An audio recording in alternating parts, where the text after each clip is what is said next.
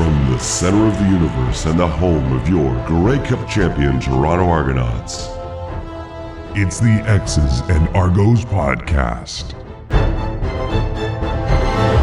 Welcome to the X's and Argos podcast. Ben Grant, joined as always by JB, and things are starting to heat up in the world of CFL football. It is rookie minicamp eve. Also, training camp is just a few days away, and we've got a jam-packed show for you. Here is what is on the docket. The Argos have introduced a new helmet for 2023, and it is beautiful. The CFL made a number of small rule tweaks. We'll address those. Also, we're going to tell you whether or not we think the Argos are better or worse than they were last season, and we'll kind of take a look at how they stack up against the other teams in the CFL's East Division. And we are going to give you our preseason power rankings, which, if history is any indication, are very hit and miss. And I've buried the lead as usual. I will also be talking to Argos play-by-play voice and manager communication Mike Hogan about what it was like in the Argos war room on draft day. He wrote a great article about it on argonauts.ca. And I'm going to ask him about these little blue helmets too. So we'll get to that later on in the show. All that and more coming up on this episode of the X's and Argos podcast. This episode is brought to you by Something in the Water, our title sponsor for the 2023 season.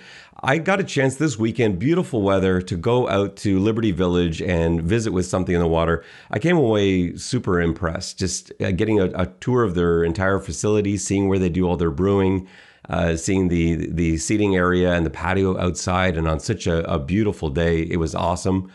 Also, a chance to sample a few things, including this guy here. And this one's available in the LCBO. This is Hazy Maitland IPA. It's a hazy IPA, and it's awesome. But what I love about all the Something in the Water beer is that they can't just like go and brew a beer. It has to win an award. Everything they do seems to either win a provincial, a national, or a world award. They're stout, which is also pretty fantastic. Got a silver medal for a global competition for stouts. It's pretty unbelievable. Yeah, their stuff is fantastic. So if you get a chance to go down there on a nice sunny day, especially, we got a lot of those coming up, make sure you drop by Something in the Water on Liberty Village, and give it a shot. Let us know what you think as well, because we're really excited to have them on board this season, and we'll definitely be spending a lot of time down there. JB, let's get into the heart of the podcast here by talking about this helmet. And if you're watching on YouTube, I've got a replica mini version of this helmet in front of me. Initial thoughts, what do you think? Well, I liked the baseball cap version of it that I saw. It's good. I mean, it's got that baby blue vibe. I guess it's hard to judge without seeing the rest of the uniform. But I think it looks good. I mean, I don't think it looks cool, but I think it looks good, if that makes sense.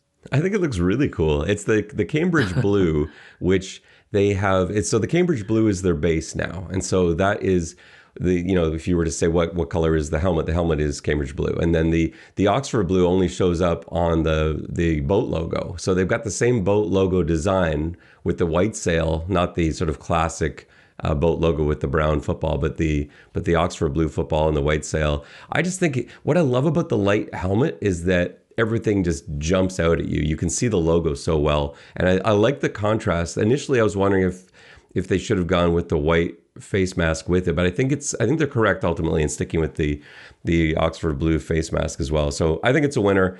I'll make sure I ask Hoagie about the helmets as well, because I'm sure he was in on this and knew a lot about it before we ever got wind of this happening, because I didn't know anything. I didn't know they were coming out with a new helmet, new uniforms, and those I guess are going to be released probably in the next couple of weeks, certainly before there's a game. So, and we're only a couple of weeks away from games. So yeah, I'm excited to see these helmets in action. Excited to see the new uniform too. They've really teased it well. I want to wait till I see the whole package before I formally weigh in.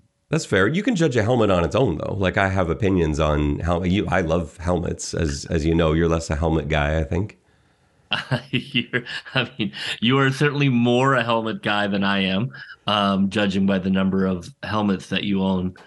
So I defer to your helmet knowledge. Let's get into these rule changes, JB. So no major changes, unlike the last couple years. It was really just tweaks. I was really happy about that because you and I both agreed at the end of last season, we did a segment on what should change for next year. And we didn't really have much to say because we both loved the game they had last year, the style of play they had last year. Yeah, and I think it is impressive that they are not changing any of their rule changes. I mean, I think their rule changes did exactly what they hoped for, and did not have a radical impact, but had some subtle improvements. I would say hats off to the league for bringing in decent rules. You don't want to be changing rules all the time. Then you're like what? You're like some kind of XFL carnival league. You have rules, you let the rules play out for a couple of years before you make a decision about taking them away. And I don't see that happening because I thought the rule changes last year worked. And that's just it. Let the XFL do rule changes. That's great. I love that the XFL does that. It's one of my favorite things about the XFL is that they'll try new stuff. The CFL doesn't have to. They've got an exciting brand of football that's been around forever. Right. Exactly. So we don't need to be a carnival. Yeah, no, exactly. And so, take things, if they come up with something great, awesome. Take it, use that. But yeah, they don't need to make major adjustments. So here are the rule changes this year. Rule number one, which most people didn't know, but I only learned about a couple of years ago just because I ran into this situation, which is they're now going to give the defensive team an option on a holding call in the end zone. They can now choose for it to be a safety. And that wasn't previously a CFL rule. It is a rule in almost every other brand of football, where if there's holding in the end zone, then that counts as a safety. So in the CFL, it was just simply you can accept or decline the penalty. And the ridiculous thing about that, though, is that if you're on the 1 yard line already, then where's the incentive not to hold on every play? Because what's the punishment? It's nothing. So I think this rule change just is common sense. Yeah, I mean, I agree. I think like a lot of people, well, I can only speak for myself. I just assumed it was the same as the NFL. I would say from an organizational point of view, this sounds like, bookkeeping. This is a change that we should have made years ago, and now we're going to clean it up. So yeah, I think it only makes sense that you have that rule. And I'm trying to remember if it came into play with the Argos Alouettes game last year when the Argos clinched the East Division. I feel like that may have been in play, but remember the broadcast got a little bit shaky. We missed a play somewhere in there where a safety was called. I believe it was a kneel down in the end zone out of punt formation, but I think the play before there may have been a holding call in the end zone, but I can't quite remember, so I don't want to commit to that. But that's the only time I can think of that coming up or even close to coming up recently. The next rule is no more than 6 players on either side of the center for a field goal or PAT. So basically with your 12 guys on the field, the most you can overload one side. Well, you can't really overload one side, right? Like 6 guys on one side, 6 guys on the other if you wanted to go complete flat line block defense. But usually you've got a safety back there, so it's going to mean you're going to have 5 on one side, 6 on the other. What's the motivation for this change? Because I don't really see it.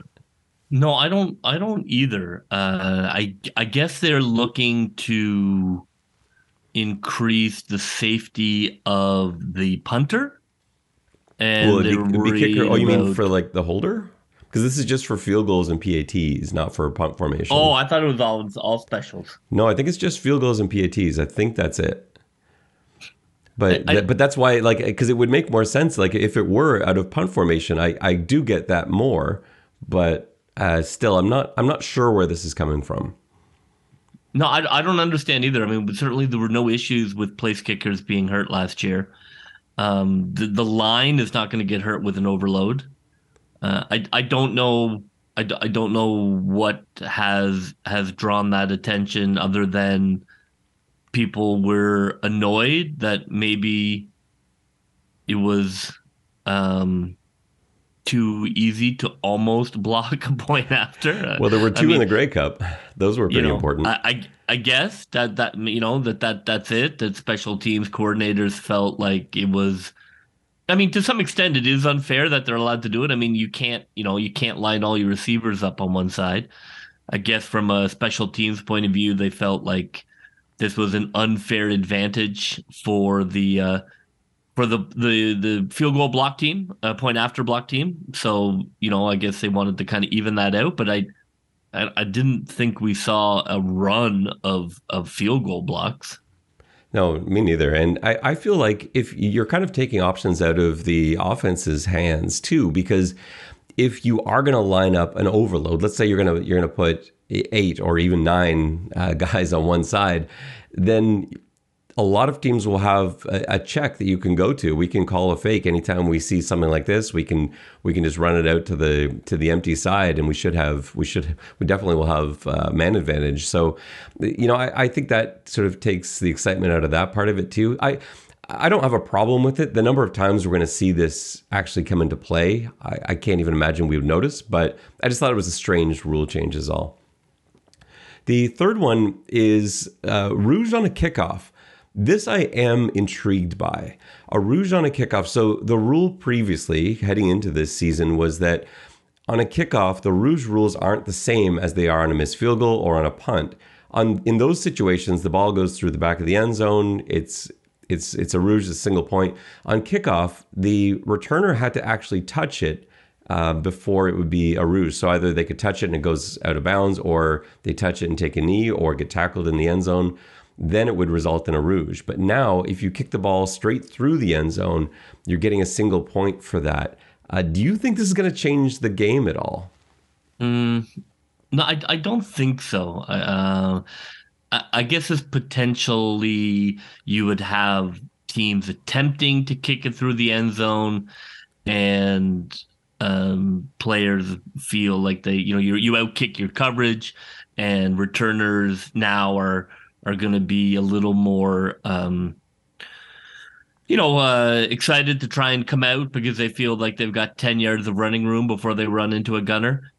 So if you're trying to increase kick returns, I think it has that potential. I don't see really any other reason for it other than it makes it harder to get a rouge in some ways, to kick it all the way out of the end zone. I don't know what they're looking at there. Again, these seem to be really like certain general managers' pet peeves, and because there was no heavy lifting to do, they felt like this was the year to make a few tweaks that just really bothered like one guy.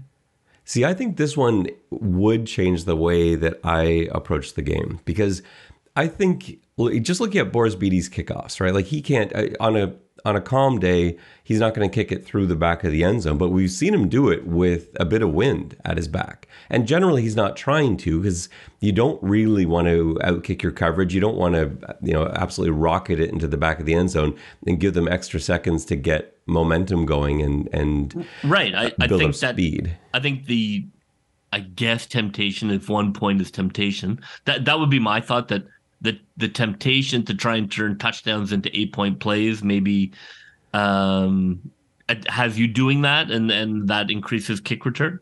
And it depends to me, like, I guess, how much do you value that single point over the rouge field position? I think on a kickoff, you would take the single point every time if you could, because bringing it out, it usually comes out just about that far on a kick return anyway. So it's not like in a punting situation, you'd much rather be down at the 5-yard line or something than it go into the end zone for a single. But in a kickoff situation, you'll take that single. I wonder if it might even be worth a roster spot. And I know that's a serious thing in the CFL. Roster spots are, not to be wasted. But would it be worth a roster spot to get just an absolute kickoff stud, a guy who can't kick field goals to save his life, has absolutely no accuracy, can't punt, can't do anything else, but he happens to have just a cannon of a leg.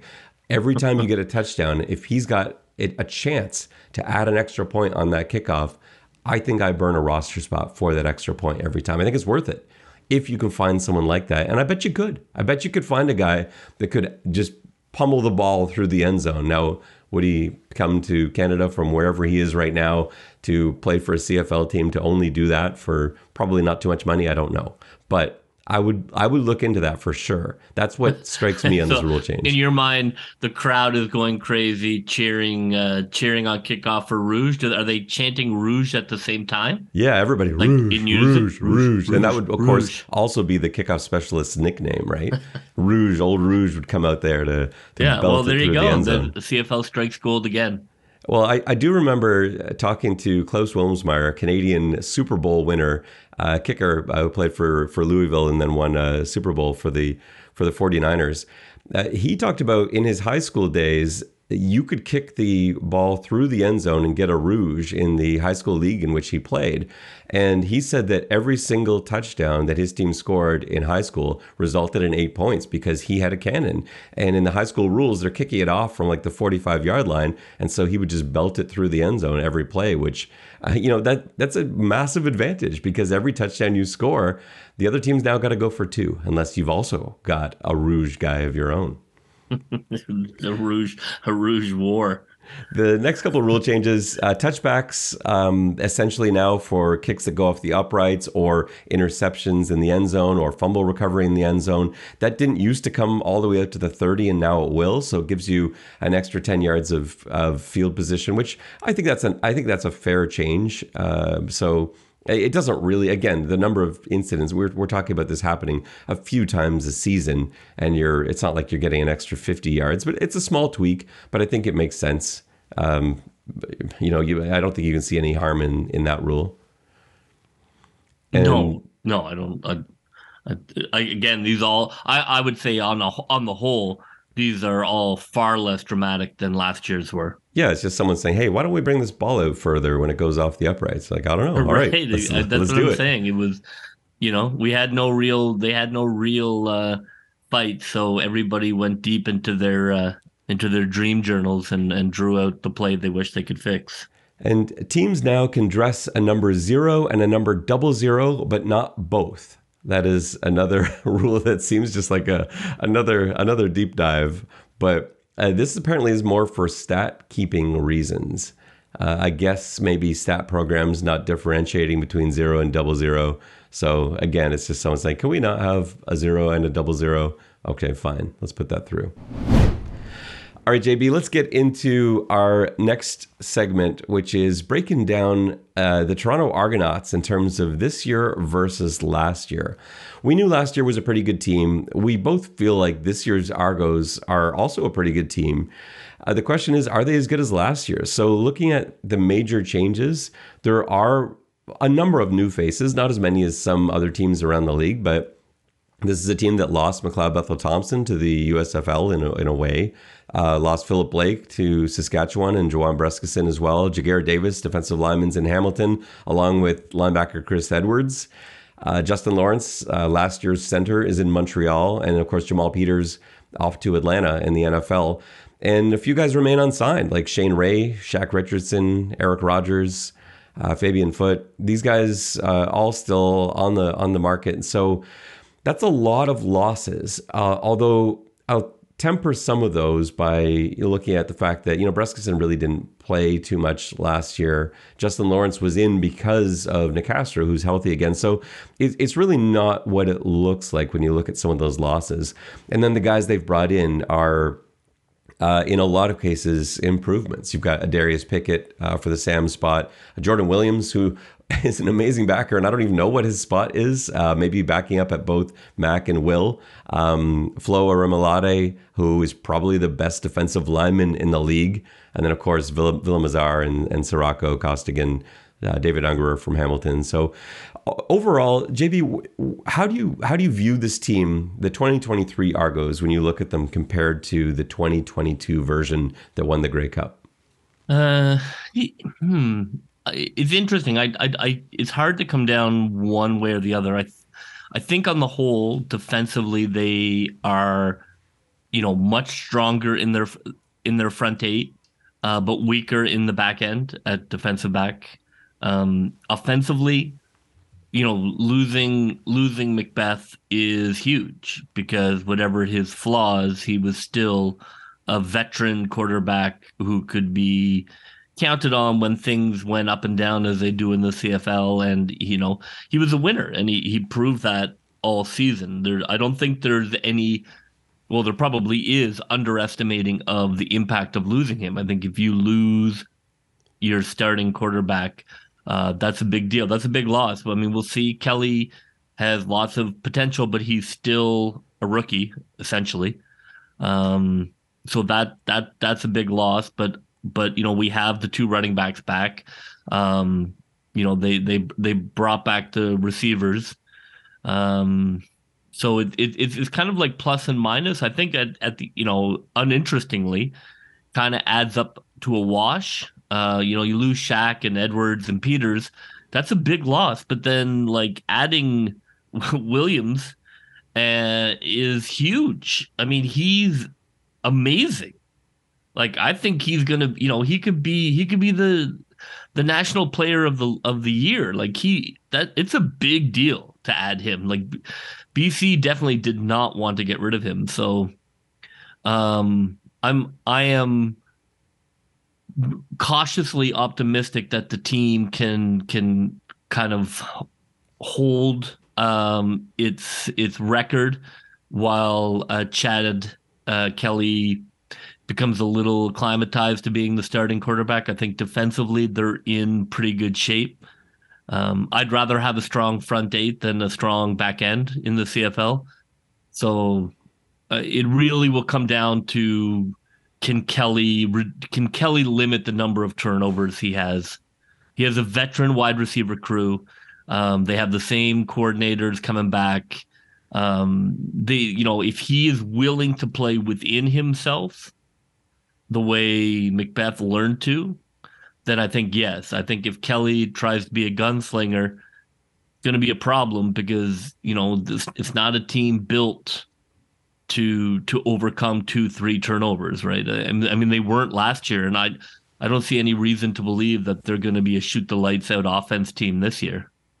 Yeah, I agree with pretty much everything you said, and I think that Chad Kelly is the X factor because he's the one and probably the only one that can really change the course of this season. Because, like you said, I think we have to look at quarterback as a downgrade, even though I'm the first one to say Chad Kelly's ceiling is higher than McLeod Bethel Thompson's ever was. But McLeod the floor Bethel Thompson is much lower. Yeah, the floor is way lower. We saw what McLeod was these last two seasons. We know what that was. He was an excellent quarterback last year, a very good quarterback the year before. You just can't, people argue it, but you can't. It doesn't make any sense. And Chad Kelly, we just don't know. We think, we've seen the ability. We know the potential is sky high. But will we see that in his first year as a starter in the CFL? I don't know. And so if we do, then the Argos are going to be excellent. If we don't, then they could be fighting for a playoff spot. So that's a really big swing for one player, but quarterback does that. It's the only position where you're going to see swings of that magnitude. And so that really kind of trumps everything else. Like the rest of the team, like you said, the DBs I don't think are going to be quite as strong as they were last year. I don't think you can really argue that. The guys they added are like Darius Pickett, I think is actually better than Chris Edwards. I know you're on the fence on that one, but I think I think he's more consistent. Yes. And so I don't think there's, the Chris Edwards, you hate to lose Chris Edwards, but I think they made up for that with Darius Pickett and possibly more.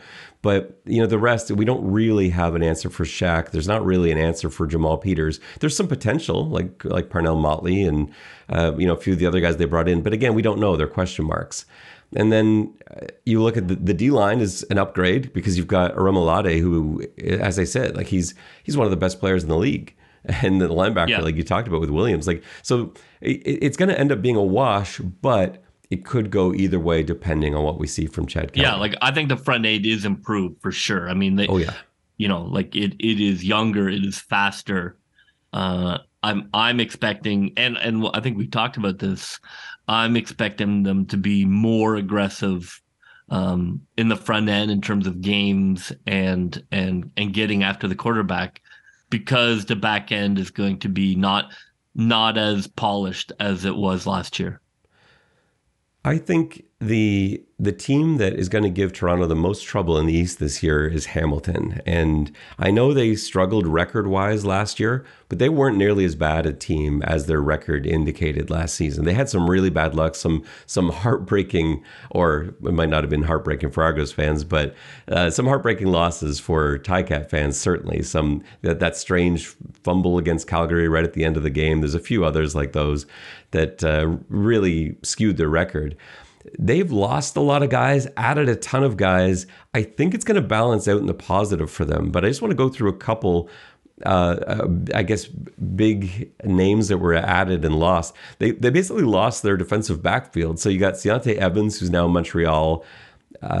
Jamal Roll in Montreal as well. Carriel Brooks is in Ottawa. That's a lot of turnover in the defensive backfield. And they lost a lot of receivers too. Stephen Dunbar to Edmonton, Lamar Durant to Ottawa, David Unger to Toronto. And so with all that turnover, they needed to bring in some impact guys, and I think they did. Bo Levi Mitchell at quarterback. We don't know which Bo this was. Last year's Bo Levi Mitchell wasn't that frightening, but we've seen what he can do in the CFL in the past. They've brought in Chris Edwards from the Argos, of course, and Jameer Thurman. Like that linebacking core between those three guys. Simone Lawrence, Jameer Thurman, Chris Edwards. That's almost as good as Toronto's top three backers. Right. I think Argos fans are going to have to come to terms with the fact that Edwards is definitely going to have an interception and definitely is going to have a sack in the first game against Toronto. And dance all over the logo. Yeah. He will be blue flame Chris Edwards, but calm. It'll revert back to the mean. But that first game, I hope they scheme up for him because he is coming out of a cannon for Chad Kelly. Do you agree they're going to be better this year? Hamilton, yeah. I mean, they just started really poorly, and then I don't know what was going on. They had two quarterbacks, and it just was really a terrible first 6 or 7 games for them. And then when we thought that they were dead, remember we just couldn't put the dagger in them. They're going to be good. I think Dane Evans is gonna lead that. I mean, I think Butler is a great addition. Yeah, I think Bo Levi Mitchell over Dane Evans is that's such a. I think that alone is an attitude change. We liked Dane Evans. I like Dane Evans less than the other guys who are kind of like him in the league. I like Trevor Harris a little more than Dane Evans, and they're kind of the same dude. But Bo Levi Mitchell, I would say, is a step up. I mean, that's the interesting thing about Bo Levi is, just because he's gone somewhere new does not mean it's a rebirth. It's true. I do wonder what he has left in the tank. So that's the big question for Hamilton is, does he have one more season in that arm? It did not look like it last year. I think Butler is a nice add. They get Jagger Davis back. They lost Micah Johnson, I think is big. I think that they will be fine, but I don't see them challenging Toronto for first place. I think that they will be the strongest competitor in the East, but still in a tier below Toronto. I think that's fair, and I think it's going to be decided by the 15 games they play against each other. That's what it will come down to. If only we could just let Toronto and Hamilton play over and over again to decide the East. Yeah, welcome to the last 4 seasons. We could know. Once again, a Hamilton heavy schedule. But looking at Hamilton, it does remind you how Toronto has not signed a veteran quarterback. So that's an interesting aspect. I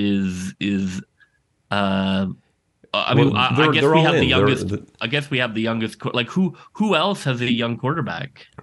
Well, but these guys aren't young. They're just inexperienced. You've got 3 guys who I think all are potentially I guess I would excellent. say, who else in the CFL has an inexperienced quarterback? Yeah, there's no one like that. But again, it's the young is we perceive it that way. But like Cameron Dukes is the only young quarterback on the in the quarterback room. Ben Holmes is 28, Chad Kelly 29, Brian Scott, who I think could be really interesting, is 27.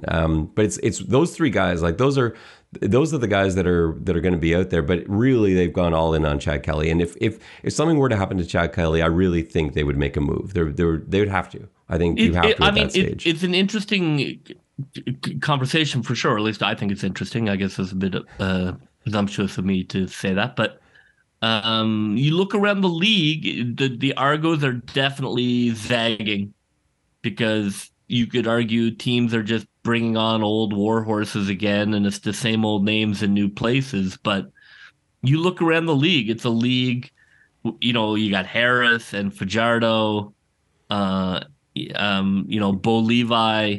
Musical chairs. Teams seem really disinterested in starting a quarterback who doesn't have experience around the league. Yeah, Vernon Adams, right? Like They want guys that have film. So it'll be very interesting. I think anytime you do something nobody else in the league is doing, sometimes you're right and sometimes you're not. Let's talk about the Ottawa REDBLACKS, because I think they could be a sneaky, dangerous team this year. They didn't really lose that much at all. They lost Caleb Evans, but they're getting their own quarterback back. They lost Sirocco to Toronto, Kwaku Boateng to Hamilton. Shaq Evans is a nice pickup for them.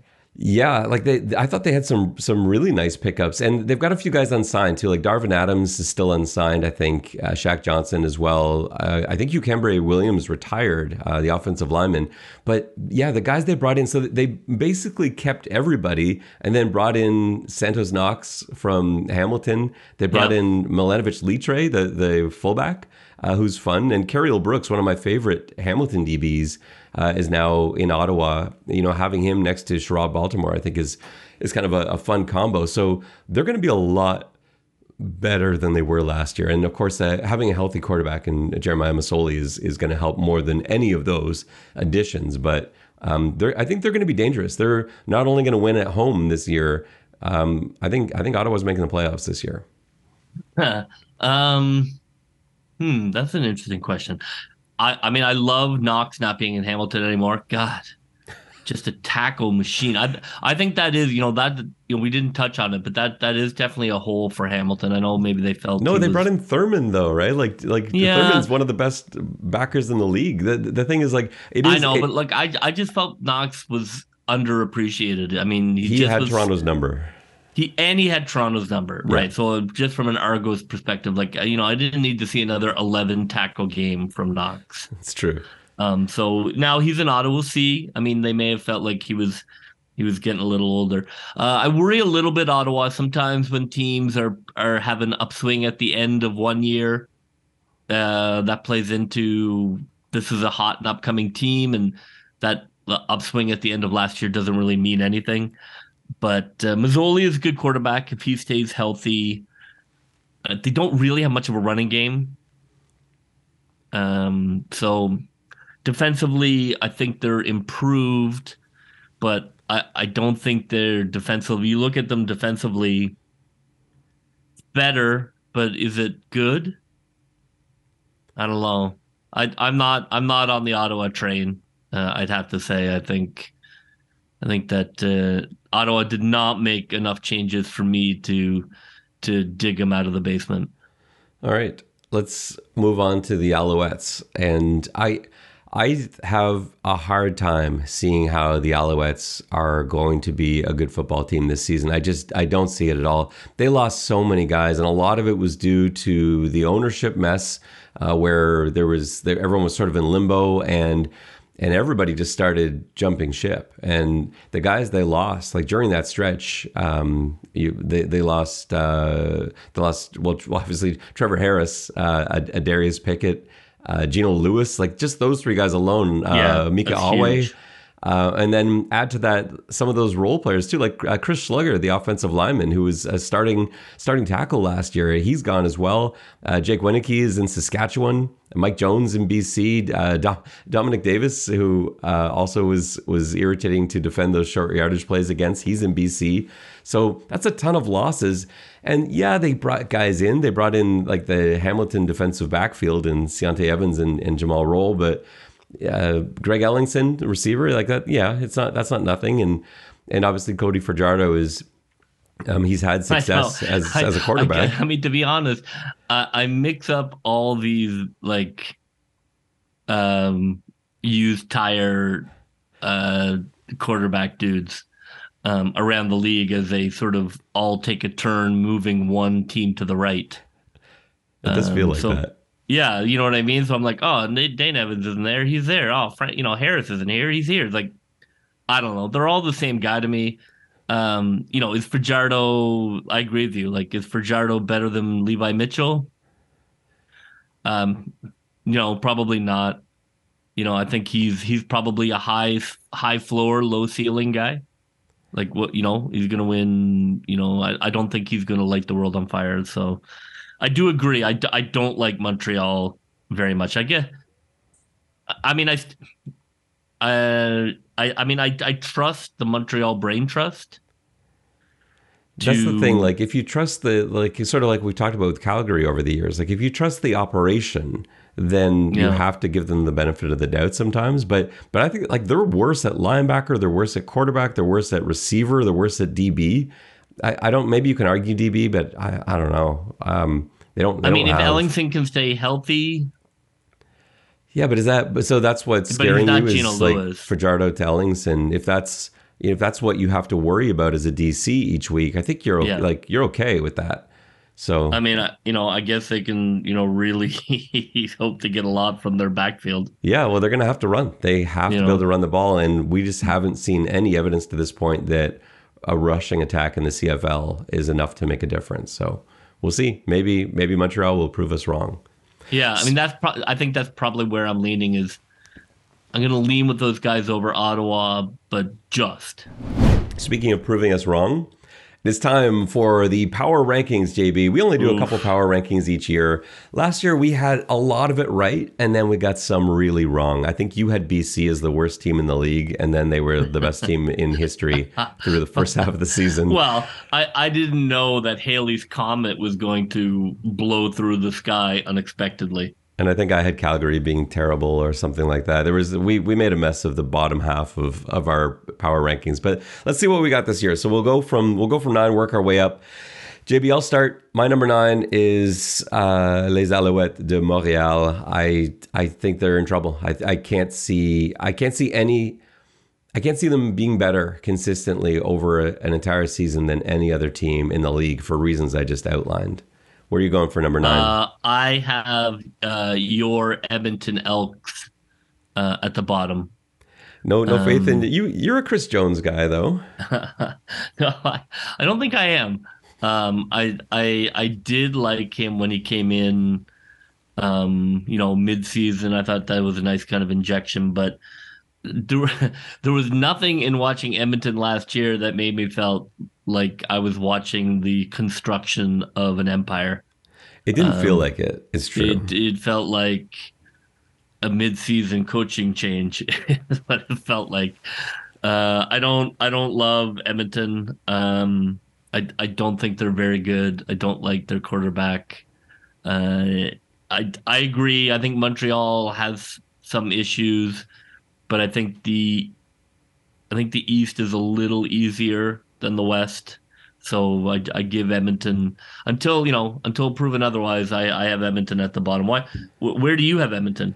So I have them at my number 8, and so that's where we'll go next. Right. So yeah, I don't think they're going to be great. I think they'll be better than last year. Although positionally, I guess they're not. It's just that now the Alouettes are the REDBLACKS. But yeah, I've got them in at number 8. And is that where you have Montreal?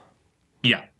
Okay, so we got the same bottom 2. So obviously, this would be a good time. I go back. I mean, I would say again, we talk tiers. I have Ottawa, Edmonton, Montreal in my bottom tier. And I think Ottawa's in a different tier this year. I think they've moved out of that bottom tier. But again, knowing how this goes, Edmonton and Montreal are going to be playing in the Grey Cup based on our history. Yeah, well, so I have those three. I mean, you can flip a coin, and one can be last, and one can be third last. But to me, like 7, 8, 9 are those three teams. I don't think you're going to get a full season from Mazzoli, and I don't think the other two teams are very good. So you've got Ottawa at 7. Yes. I've got Saskatchewan at 7. I think the Riders are going to be better, but I think there's so much. Like in the West, it's to me in the West is Winnipeg and then everyone else really jumbled together. I don't know what's going to happen there, but I just think Saskatchewan's got so many important new pieces, including in the coaching staff. And while it's actually a team that I quite like construction-wise, they're going to take time, and I just don't think you have time. I think by the time they start gelling, it might be too late with what Calgary and Winnipeg, BC are going to be doing out there. I just don't think you're going to be able to catch up at that point. And I don't think you're going to have an extra playoff spot waiting for you because the East is certainly better than it has been in the past. So I think Saskatchewan ends up in 7th. So that's my bottom 3. But I will say Ottawa is next for me. In that same tier for me as Saskatchewan, I've got Ottawa at 6. I'm interested to hear who your 6 is. My 6 is Calgary. Really? Okay. No faith. I know they've lost a lot of pieces, but you've talked a lot about how much you like their plan year to year. Yeah, and they burn us every time. They always burn us. I'm cooling on that a little bit. I did not love their offseason. No, and nobody did. Not, I mean, other than playing the Argos, I did not love the regular season. I don't see them. They're sort of, I'm not sure what they're just sort of blah. They're not particularly exciting, but they're not terrible. They're definitely in a rut. That I don't feel like necessarily they have the quarterback answer yet. If they play Toronto 8 times, they'll be very, very good. They certainly have Toronto's number. As we seem to run the Calgary playbook. But other than those matchups, I don't like Calgary very much. Yeah, I'm not 100% on Mayer either. I think he's fun to watch. I don't know how he's going to do knowing that there is no safety net anymore. We'll see how that goes. So I've got Ottawa 6, and to kind of make us all the same again, I think I've got Calgary at 5, and just basically for the reasons you outlined. I'm not going to put them any little lower than that because they've burned me.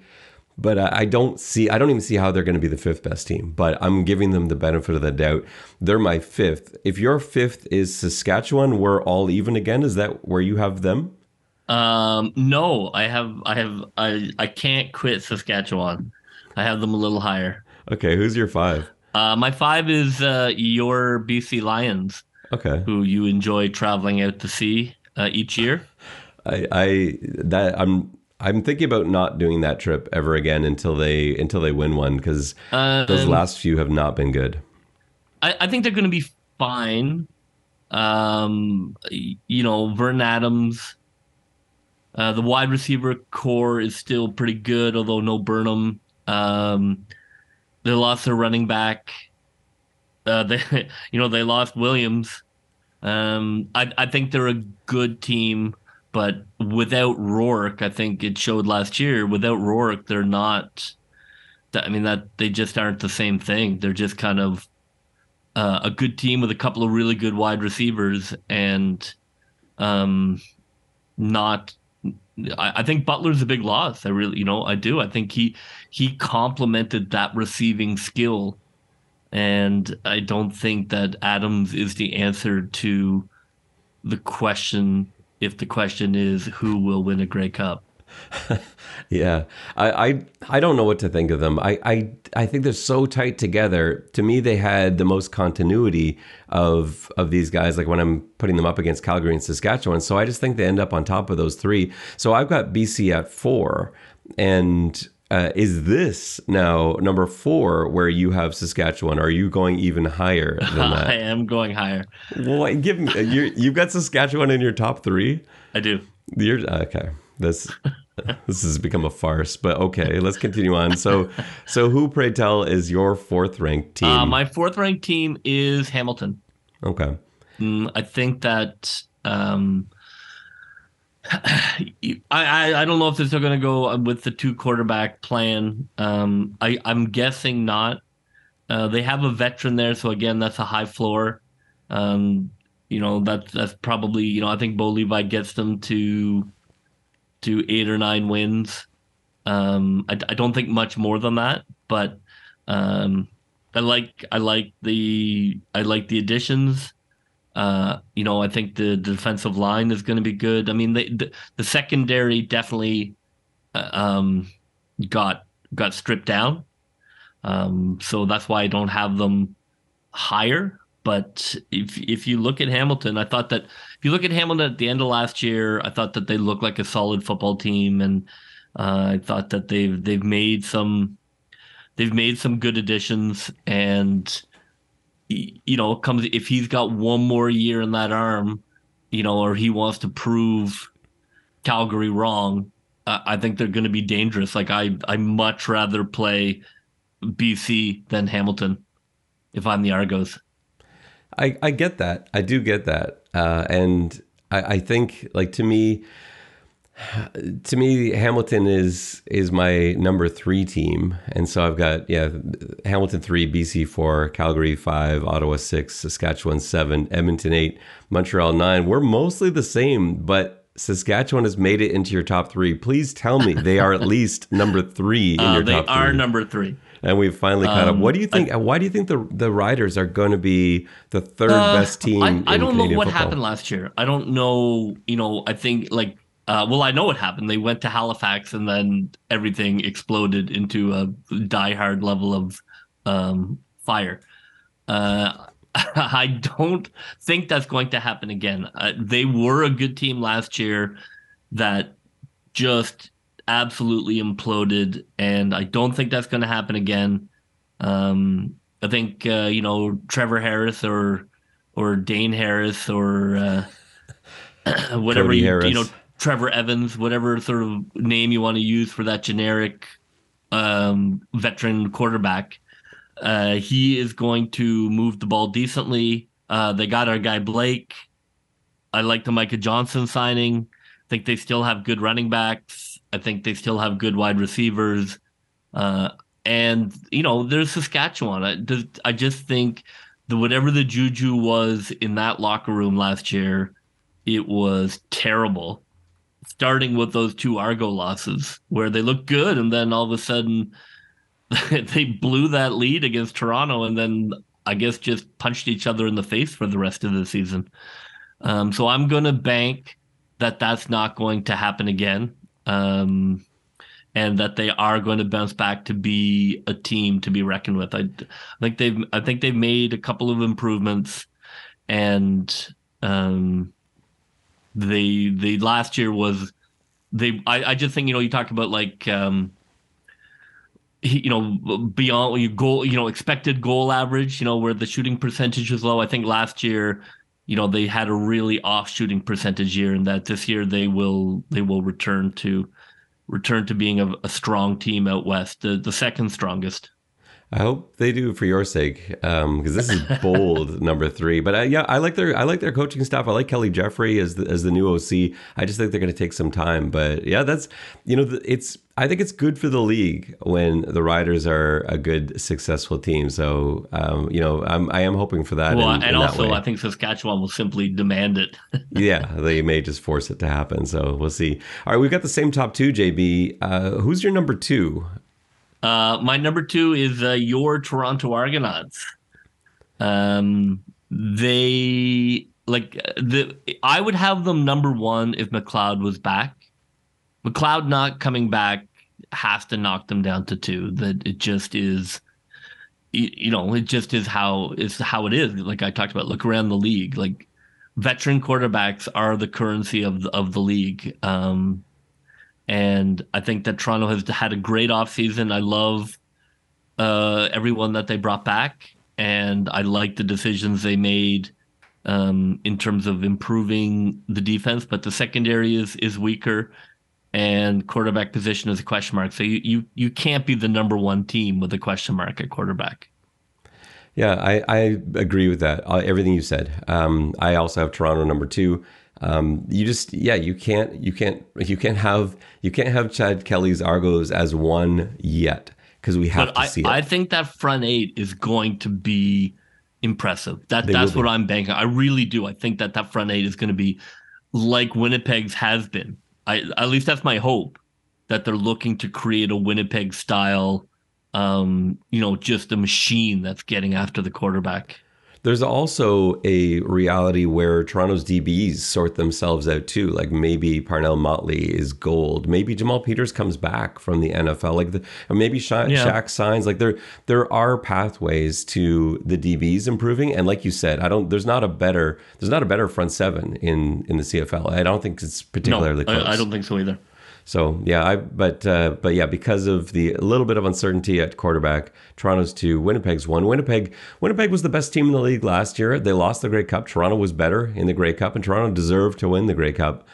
But I think Winnipeg was the better football team, sort of start to finish of the season last year, and I think they're better than they were last year. I think they've made some really nice and frightening ads. I agree.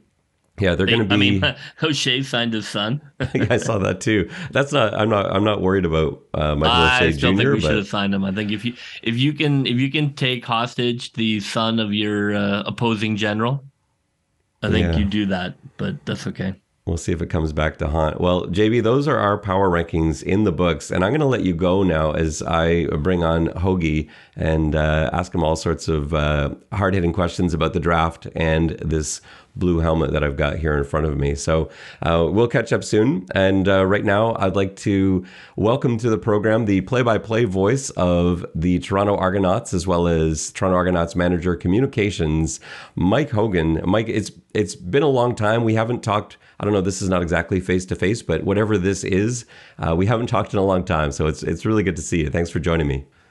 I'm only here because I thought JB was doing it. So yeah, no, exactly.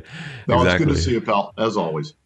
So I think before we get into anything, there's so much I want to talk to you about. I love talking football with you. We've had some great talks, and whether it's about the Eagles and Bengals or about the Argonauts or about U Sports football, we both love football. We love talking football. We're going to focus almost exclusively Argonauts today if we can help it.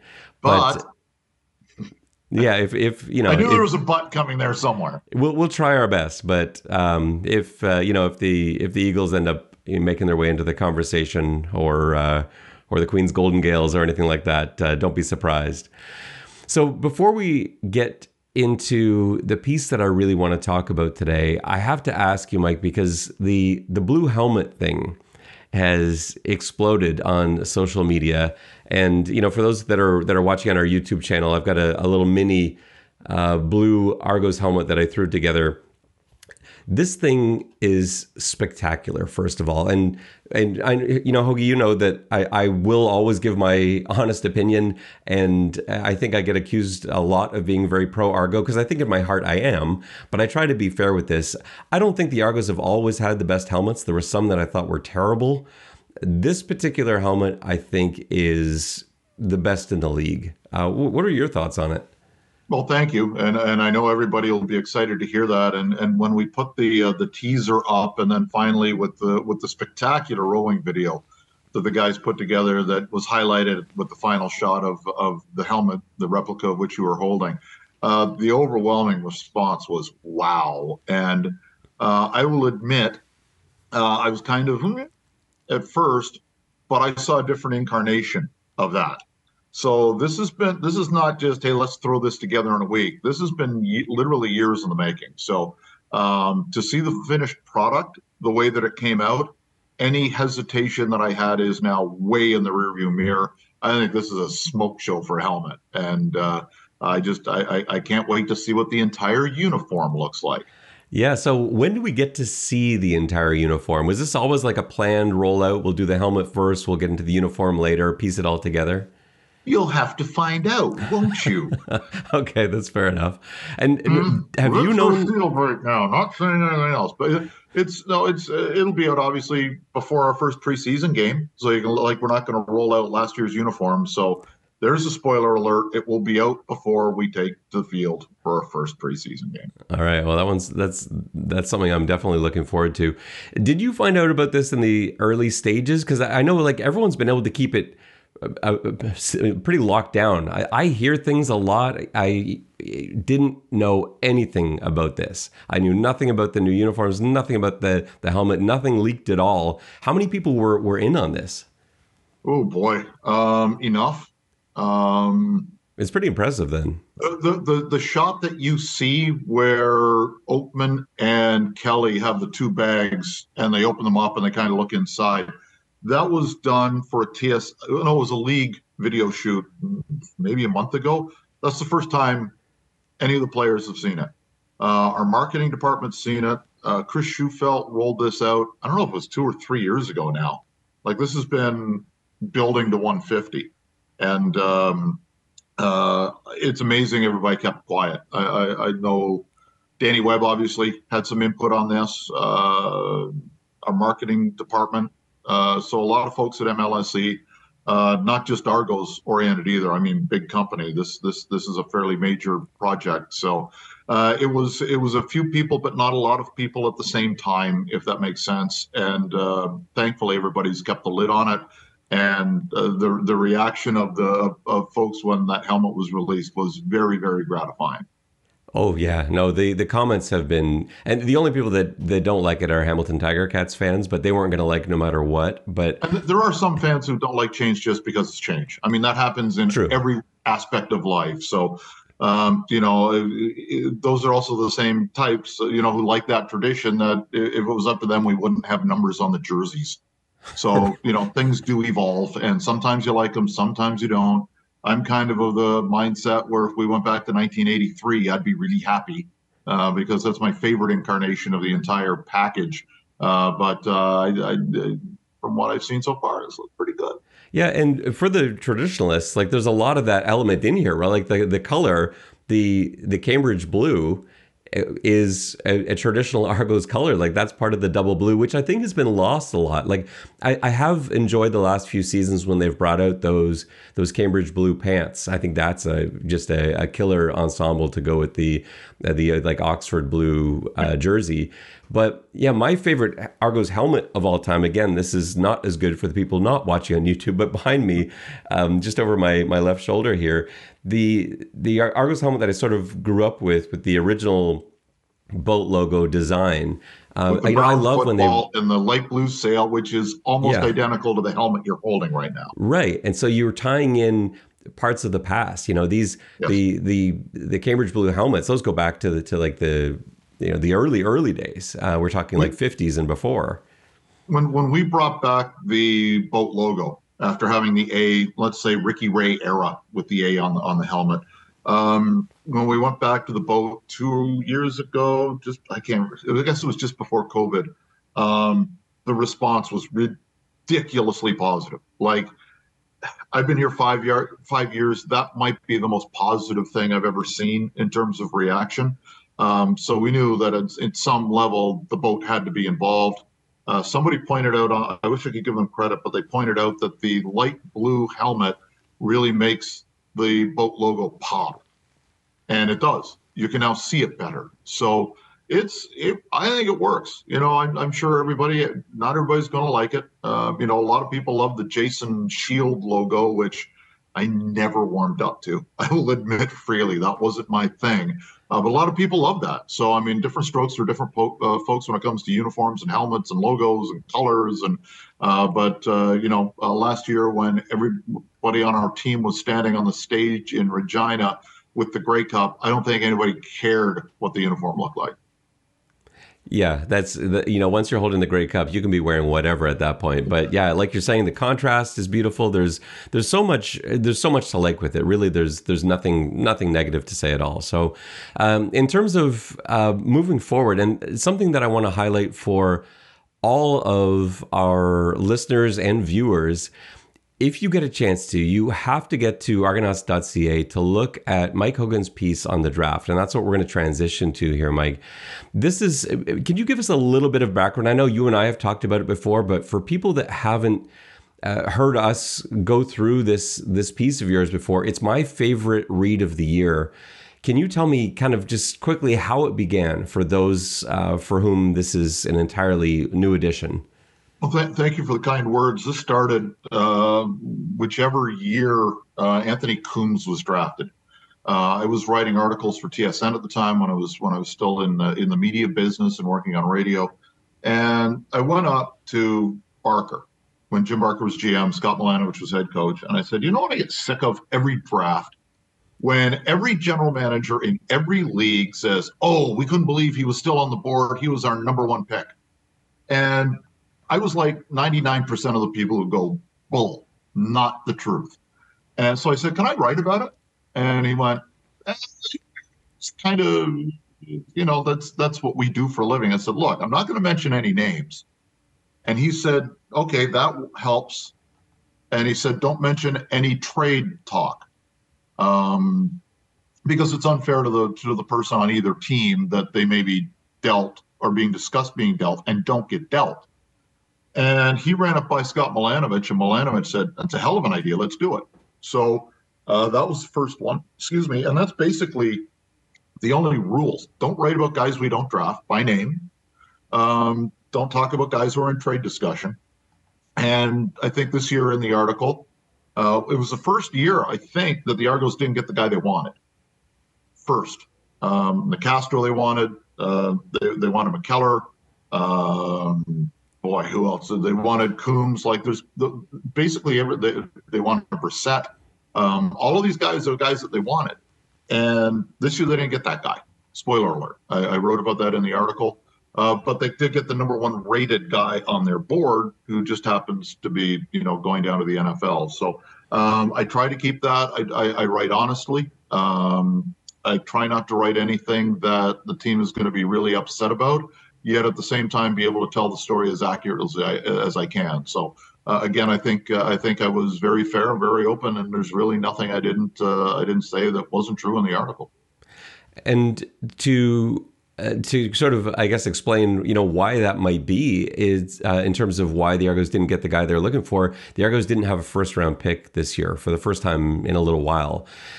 Is that something that, like, did you feel within the room? I can't imagine there's any regret at this point, because Jordan Williams still, we're talking about the first overall player of the 2020 draft. So, Jordan Williams is probably going to be better than anyone the Argos were going to be taking at 9 anyway. So I can't imagine there was, head shakes around the room like, why did we make that trade and bring in the number 1 overall pick from a few years ago?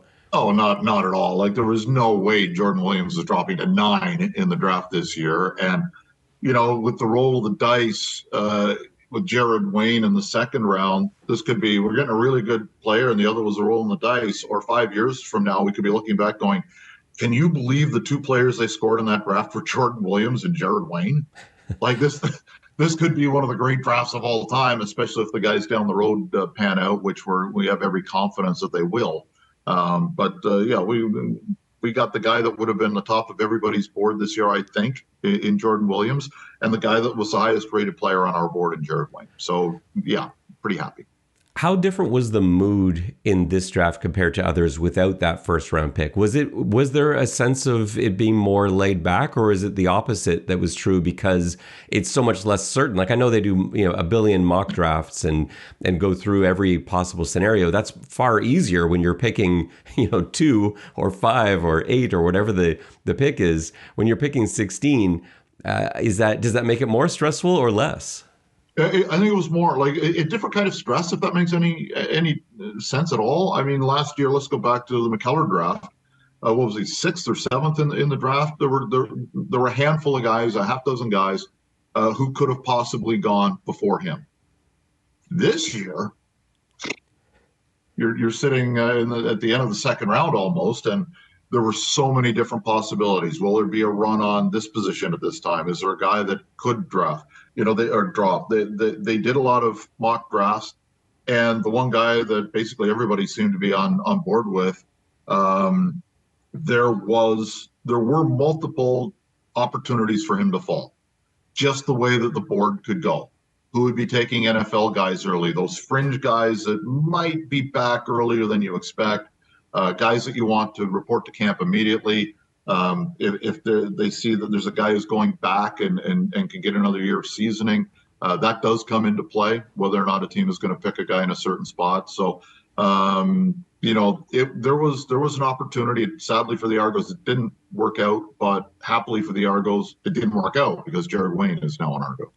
Yeah, Jared Wayne he was the top receiver by far on my board, but I had lowered him down to actually 16 because I was pretty sure he wouldn't make it to the CFL this year at the very least, and it may even be a couple of years. He's a really good player, and watching his film at Pittsburgh with a quarterback that I didn't think was fantastic, he was incredible, and so. Well, it's funny because, as you mentioned, he lost his core. Like Kenny Pickett goes to the NFL and Addison goes to the USC. All of a sudden, hey, Jared Wayne, you're the Pitt offense. Go.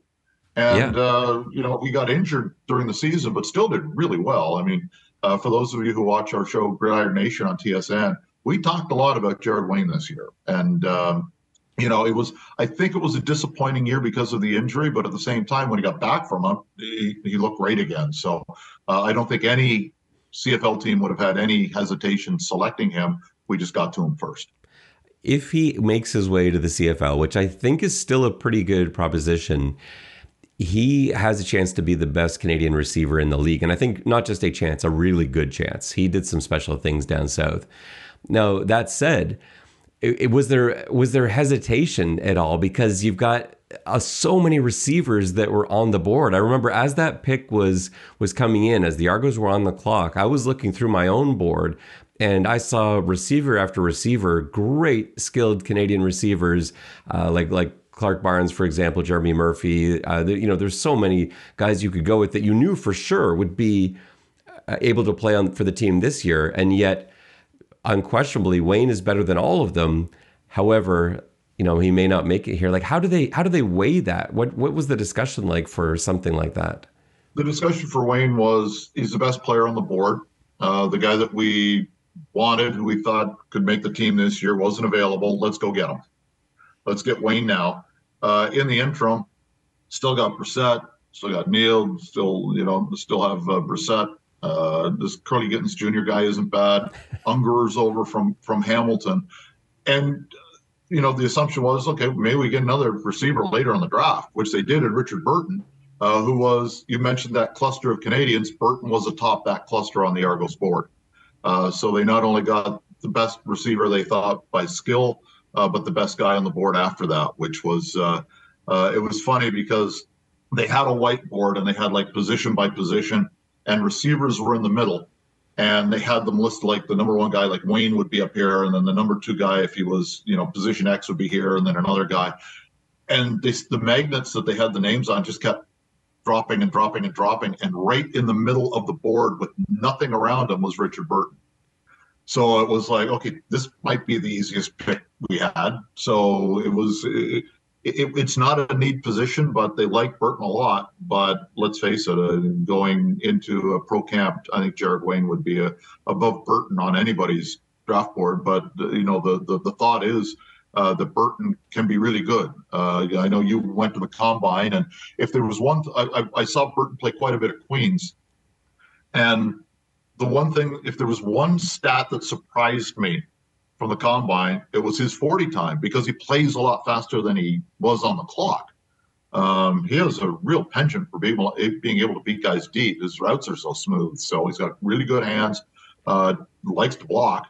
So that's a big thing at the pro level. So they're really happy that Burton was available. So to come out of the draft with Wayne and Burton is a pretty good 1-2 punch at that position. And I think the Argos were in a great position in that you've outlined some of the other Canadians on the roster. There's not really a position of weakness. Receiver was one where, there might be some turnover in the next year, and we don't really know how that's all going to work out. But that was one where I felt like if the right guy was there, then they should probably make that pick. But that's the nice thing about having a well-rounded roster. The Argos didn't need anybody in this draft. They could have gone into the season without any of these players and been fine. And there are not many teams in the league where you could say that was the case. In fact, I don't know if there are any other teams in the league where you could say that. But that really allowed them to take who they felt was the best player. And that kind of transitions to the round 3 pick, Adam Guillemette, the long snapper from Holy Cross. This is another guy that I was really hoping the Argos would get a chance to take, because I felt he was the best long snapper in the draft. And I felt that he's a really special player. And I don't talk about special teams a lot. It's not a huge area of interest for me compared to offense, but watching him snap the football is extremely impressive, and he would be an upgrade over just about every team's long snapper in the CFL. And I think, given what I've seen him do, I wouldn't be surprised if he is the best long snapper in the CFL, in a year or two. There were some criticisms about the position going as high as it did. Put it this way: if you could draft Jake Reinhardt in the 3rd round, would you have done it 10 years ago? Yeah, of course. Of course. So and I think that's what they're hoping for. And not just that, if you are going to draft a guy that is going to get playing time and potentially be one of the best at his position in the league, I think you draft that in the 2nd round. I don't think you even have to wait for the 3rd round. But the Argos know that traditionally you don't see a lot of long snappers drafted early on. There was one taken, Luke Burton-Cron, taken by Edmonton in that same round, and that probably made people nervous. And I think you alluded to that in your article. Yeah. But it was a little nervous, but don't forget, he's a linebacker with long snaps, right? The Edmonton already has their long snapper. They drafted him last year. This is a guy who can play special teams, play linebacker, and long snap. It might have been unfair to him to have listed him as the long snapper first. Our guy's a long snapper. That's what he does. That's his bread and butter. He's exceptionally good at it. There was discussion about him in the 2nd round. If there was one guy that the Argos wanted to come out of the draft with, it was Guillemette. That was him. That was the target. That was the guy. And there were some pretty happy people in the war room when he was available in the 3rd round. Would you say there was one particular draft pick where there was jubilation around the draft table, where it was really the shock of being able to get somebody in that round? Was there someone that stood out? I don't think so. This wasn't last year, especially without a Boboye or Anthony Coombs, which was another big bit of relief because there was a real fear that year that Calgary was going to take him. Essentially as a relief guy for John Cornish, so they could make that position Canadian, and have the backup to go with them. But nothing like that. I think they were happy to get Wayne. They were relieved to get Guillemette. And then the others were just, okay, some of these guys we don't need. Let's just get guys who can come in either this year or next year and make us a better team. As you mentioned, the Canadian depth here is fabulous. There was no pressing need to bring in somebody immediately. This is a team that could probably start 9 Canadians very easily without batting an eye, maybe 10 if you wanted to turn the running back position into an all-Canadian duo. So, there was no elation. It was just very businesslike because they kind of had an idea of who they wanted in which spot, and there weren't too many times where there was a guy picked, immediately before the Argos selection. It was an interesting draft from that standpoint. It seemed every team kind of had their guys, and I'm sure every team, if they wrote this article, would be saying the same thing for the most part. The only disappointment was probably in round 2, but again, that was softened quite a bit, shall we say, with Wayne's availability.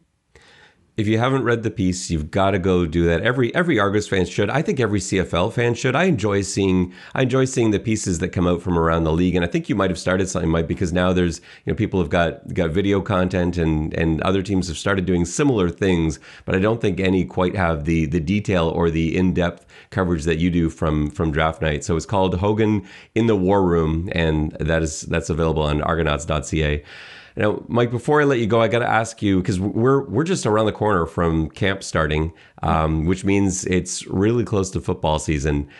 There's not nearly as many new faces this year as we've had in each of the last two training camps. One year where there was like 80 new guys that were coming in. This year they're far more conservative because we know by and large who's lining up where.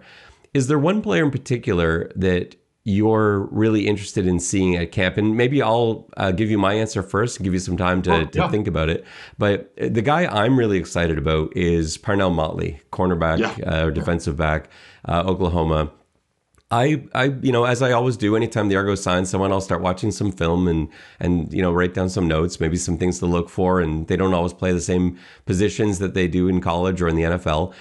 And Motley immediately was an eyebrow raiser. This guy is super skilled, and to me was an immediate potential answer for the vacated cornerback position for Jamal Peters, who we wish the best of luck to in Atlanta. And I can't wait to get down to Guelph to see what he looks like on a Canadian football field. And that was.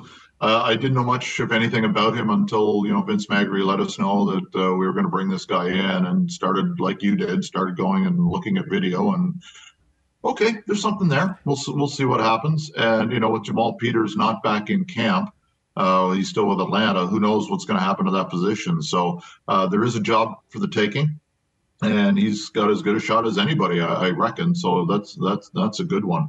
I'm curious about McMahon at running back. Deontay McMahon, we just signed him.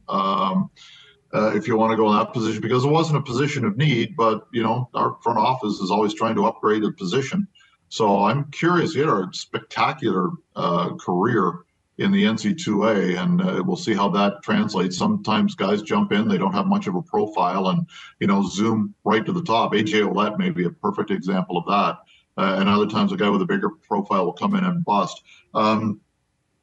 If there are two guys, same position, that I'm kind of curious to see. I want to see what Jared Brinkman can do with a full camp and a full year of CFL under his belt. He came in, played in the Grey Cup last year, and there were times he looked unblockable, or he's going to take two virtually every time. And at the same position, Deontay Knight, who we picked last year, battled through injuries right from training camp on. He's got a year of experience now in terms of film, was able to, spend a lot of time at practice when he wasn't injured getting in. And I want to see what he can do, because I was as excited about getting him last year as anybody. I didn't dream he would drop to the 10 spot a year ago. So those are probably the two guys. And, I think, a lot of fans, when they watch the game, they just watch the quarterback drop back. I'm always watching line play, so I'm curious to see what they can do. Yeah, those guys I expect to take a step. And like you said, like Brinkman was such a really unheralded too. Like not many people have talked about that, his performance in the Grey Cup. But yeah, he was a machine. And so yeah, knowing the game a little bit better, having that full camp, knowing exactly what he's, with the sort of shape he's got to get into for CFL versus, playing down south. I think it'll be interesting to see how he shows up. Yeah, Knight we're super excited about. And McMahon, like you mentioned, this is a guy, Deontay McMahon, watch his highlight tape. Go to YouTube, watch the highlights for McNeese, I think, right? And and man, is it exciting. There was a lot of downtime draft day, right? There was the international draft, the global draft rather, was at 11 o'clock, and then we had 9 hours to wait, because I think the global draft, I wrote in the article, I think was 19 minutes from beginning to end. So they busted out some McMahon video we were watching at the War Room in Vince Magri's office, and I'm just going, ooh, like some of the cuts this guy makes are just ridiculous. A couple times you could see him get caught after making a few of these jukes downfield, but well downfield. But boy, he's that kind of guy. I know there's the old cliche about making a guy miss in a phone booth, but he would be one of those guys. And I don't know what the modern version of that expression is, because no one knows what a phone booth is anymore under a certain age. So we've got to find a new one. But yeah, it looks like there's frames missing from the video, because that's how quickly he moves. It's like, wait, how did he get over there? What did I miss? And I'm sure the defenders. Charles Roberts had the great nickname Blink. This would be a pretty good nickname for this. We can't steal it, obviously, because Blink Roberts is a Hall of Famer. But he's the same kind of, if you think as a linebacker or DB you're set, don't set too early. It's because he's going to make you miss. Yeah, no, for sure. He'll be fun to watch, and maybe that's a guy that gets a chance to return some kicks and punts too, because I think he will certainly enjoy the extra space that the Canadian Football League field provides him.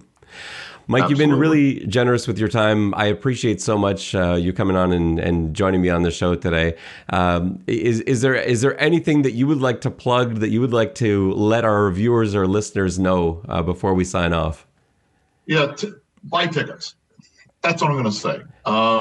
We have seen an increase the last couple of years in season ticket holders. That's going to go up again this year for sure. The team is good. I don't know if it'll win a Grey Cup again, but it's going to be competitive from week one. So we'll see how that goes. So you should be entertained by the product on the field. We're trying to get everything going off the field as well to make the in-game experience as good as possible. We think we're doing that. We're going to have some more bells and whistles. And this is our 150th anniversary, right? Ticats aren't the oldest football team. Go and look at the 1949 CFL standings and tell me where the Tiger Cats finished. They weren't around. So this is an opportunity to celebrate. We've got a lot planned. We have a news conference coming up later in the month. We're holding it at the Argonaut Rowing Club, where we were born.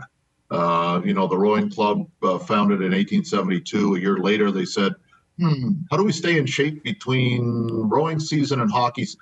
Oh, there's this new football thing. Let's try it. And it kind of kicked off, and we went down for a site visit, and it was remarkable how many old football photos they still have in the rowing club from, 1904 and 1922, and the Invincibles from 1921, and just all of these great football players and teams are represented. So there will be a little bit more incorporation. You saw that with the video and to kick off the helmet. Celebrating our past. I'll leave it at that. We're going to be doing that a lot this year, and I think in some very spectacular ways. So I'm really, really pumped. Get on board. We've got some announcements coming late in the month. So I don't know if we're able to give out the date yet, but it's coming, and I can't wait to share everything, because the work that has gone on, I can tell you one project took hundreds and hundreds of man hours to get ready for. So we're really looking forward to that. That sounds great. I've always said it's the best deal in the city. It's the best value. Going to an Argos game is tremendous value, from food prices, beer prices, ticket prices, and then the entertainment value. It's really good football. So yeah, if you haven't got your tickets yet, make sure you take care of that. Season tickets are, again, tremendous deal. So yeah, you want to take advantage of that. Tickets on sale. Get there for the opener. It's the Tabby Kitties, and we get to unfurl the championship banner in front of our arch rivals. Go there. They're going to be bringing folks down from the QEW. Make sure that we are loud and proud, and get a chance to see some history in what is going to be an historic season of 150. Get there and see the banner unfurled. It's been 5 years. Let's go do it again. Thanks so much, Mike. I really appreciate you spending this time with us today. Always love our chats, pal. Thank you. Well, that will just about do it for us on this episode of the X's and Argos podcast. For Mike Hogan and JB, this is Ben Grant saying so long, and may all your pre-snap reads be good ones. I'll see ya. Go, Toronto Argos, go, go, go. Pull together, fight the fight.